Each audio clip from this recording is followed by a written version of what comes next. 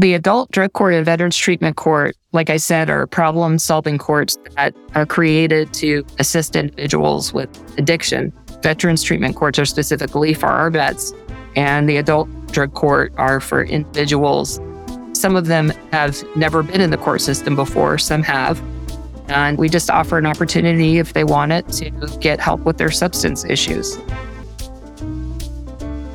Welcome to Ending Domestic Abuse, a one-of-a-kind virtual resource for helping victims escape abuse, empowering survivors, and preventing relationship violence before it can even start, by giving you the tools to improve your confidence, life skills, and hope. I'm your host, Dr. Ludy Green, a national expert on violence against women and children. I've advocated across the world and directly helped more than 1,000 abused women regain and maintain their freedom through economic independence. On my podcast, you will hear from top experts in fields like finance, economics, psychology, and many more. And you'll hear stories from people who have defied the odds, overcome abuse, and find their way to success. Together, we'll offer you support and practical ideas to pursue your goals, start a new path, and protect yourself and others from abuse.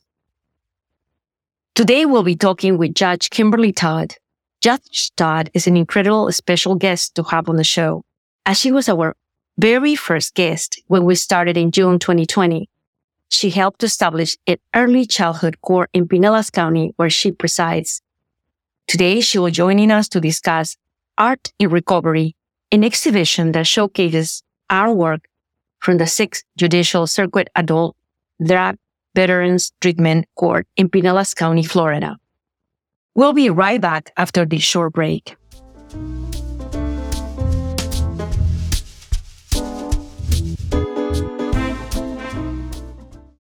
Ending Domestic Abuse is brought to you by Audible. Something you need to know about me is that I love to multitask. I'm a mother, a wife. And as an entrepreneur, I had to build my own path to success. I am always looking for ways to continue learning and to use my time more effectively. Audible has been a great resource for me. I can have access of thousands of audiobooks from the palm of my hand and listen to them as I commute to work, while I cook dinner, or when I go to a run. Listeners who have enjoyed some of our episodes on self-care will love Audible's huge list of self-help books, as well as their guided wellness program. Long-term listeners of the podcast who remember our episode with author Leslie Morgan Steiner can find her book, Crazy Love, on Audible. It is so important to continue to learn and improve yourself. You are worth it. Don't wait. Head to audibletrial.com/endingdomesticabuse to start your free trial so they know we sent you. All proceeds will go to improving this podcast to help even more victims of violence. Once again, that's audibletrial.com/endingdomesticabuse. Welcome back to Ending Domestic Abuse, and this is your host, Dr. Ludy Green. As I mentioned earlier, we're very pleased to have Judge Kimberly Todd joining us on the podcast for the second time. Her first episode, released on June of 2020, focused on United States laws and domestic abuse, and you can listen if you look back to our earlier episodes. In 2010, our guest today was elected to the circuit bench in Pinellas County, Florida. Her first term was in the Family Law Division, where she remained until 2013, when she was assigned to the Unified Family Court. During her time at the Unified Family Court, she continued to serve her community by serving as chair of the 6th Circuit Pro Bono Committee and as a member of the Dependency Court Improvement Panel, a statewide program to help the court improve the handling of child abuse and neglect cases. Since she last joined us, Judge Todd was nominated for the William E. Gladstone Award, a prestigious award which celebrates the incredible work of hardworking judges and magistrates who serve dependent children and their families. She also received a certificate of appreciation from 0 to 3, a DC-based nonprofit dedicated to ensuring that babies and toddlers get a strong start in life. Currently, Judge Todd presides over the Adult Drug Court and Veterans Treatment Court. She's joining us today to talk about an arts program she has been involved in recently connected to the court. Judge Todd, we are so honored to have you here with us today to talk about the art exhibition, Art in Recovery. Welcome to the podcast. And it's wonderful to have you here. Oh, thank you for inviting me, Dr. Green. I'm so excited to be here today. Well, first of all, before we get into our questions today, we would like you to introduce yourself to our listeners and tell them a bit about who you are and what do you do. Well, you gave me a wonderful introduction. Currently, I'm assigned to Adult Drug Court and Veterans Treatment Court. These are courts that are specialized problem-solving courts here in the area where I live in Pinellas County, Florida. And our courts specifically are treatment courts that help individuals with substance and mental health issues, particularly focusing on substance abuse. So rather than punishing, we offer treatment to these individuals. And I had a chance to visit your court this past summer. Well, currently summer, probably a few weeks ago. And I had the opportunity to see and how everything worked there. And it was so impressive, the way you handle yourself there and how your clients are there present. And also I was able to see your art. To start off, can you please tell us what is the Adult Drug Court and Veterans Treatment Court? Well, the Adult Drug Court and Veterans Treatment Court, like I said, are problem-solving courts that are created to assist individuals with addiction. Veterans Treatment Courts are specifically for our vets, and the Adult Drug Court are for individuals. Some of them have never been in the court system before, some have. And we just offer an opportunity, if they want it, to get help with their substance issues. Mm-hmm. So how did art in recovery come about? Well, if you noticed, like you said, in my courtroom, you saw all of the art on the walls. Well, prior to COVID, the walls were bare. We had to empty the courtroom and it had to be used to social distance jurors. So our courts were basically shut down for a period of time because they weren't considered necessary essential courts during the pandemic. So once they reopened, the courtrooms were bare, and I was thinking, I got assigned in the middle of the pandemic to this assignment. And I said, what are we going to do for the walls to make it be more inviting to the individuals that come in? And so I created a challenge for the individuals in court to do artwork. And in exchange for doing artwork, I would waive some of their costs associated with their cases. And so pretty soon, the one or two pieces of art turned into many, many pieces of art, sculptures, wooden carvings, everything that individuals brought in, and they all told a story. So fast forward, I have had individuals come and see the courtroom like yourself, and I was able to partner with an organization from the county for up-and-coming artists and came up with Art in Recovery. So it was an opportunity to display a lot of the art that I had in the courtroom to the community. So the community could see, at least awareness would be, we could raise awareness about the problems with a drug addiction and some of the stories. Because as like you saw the art in the courtroom, all the art tells a story. You know, it's unbelievable what you're saying. I have visited so many courts.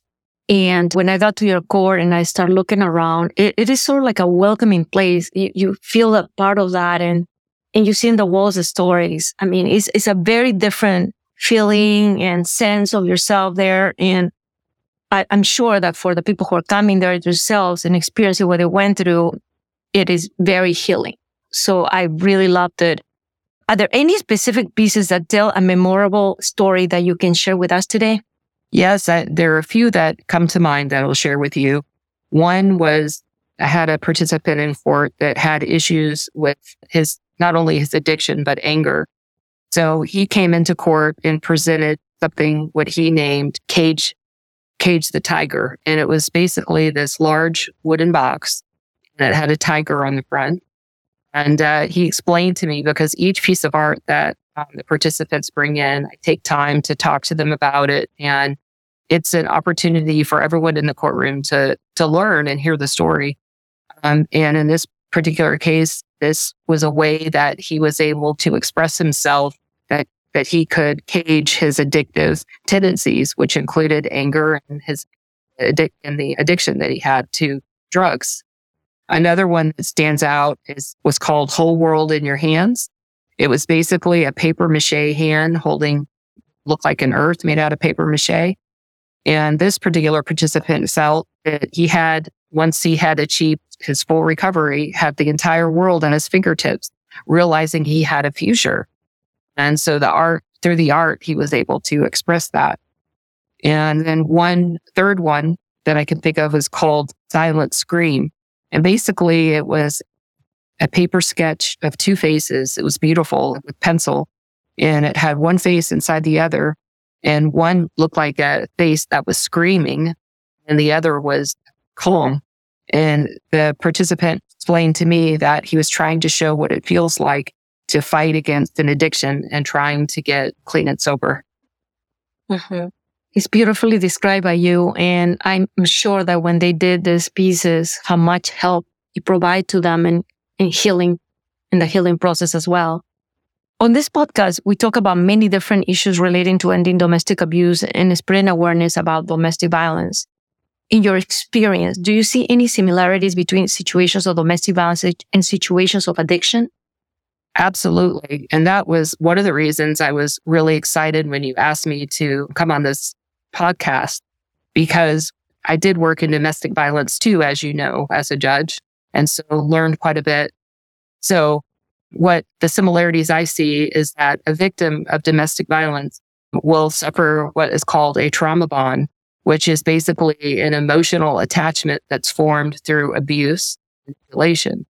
And to that victim of domestic violence, it feels like an addiction, because the cycle of trauma, a trauma bonded relationship, causes the victims of domestic violence to crave the higher points of their relationship, because a victim wouldn't stay in a relationship if it was all bad, good and bad, and highs and lows. So the same thing when you look at someone in a drug addiction, I don't think anyone goes out and decides one day they're going to be addicted to fentanyl or to cocaine. It's a process that they start, and the first time they get this great bump, and then each time it diminishes, and they keep searching for that first great high that they received. And unfortunately for the victim of domestic violence and person that is addicted to substances, it changes their brain chemistry. And so the domestic violence victims will feel isolated. They will feel depressed. They will feel helpless. They'll feel embarrassed. They fear being judged and stigmatized. They may suffer depression, anxiety, trouble sleeping, eating, concentrating. And somebody that's addicted to substances has all of those things that happen to them too.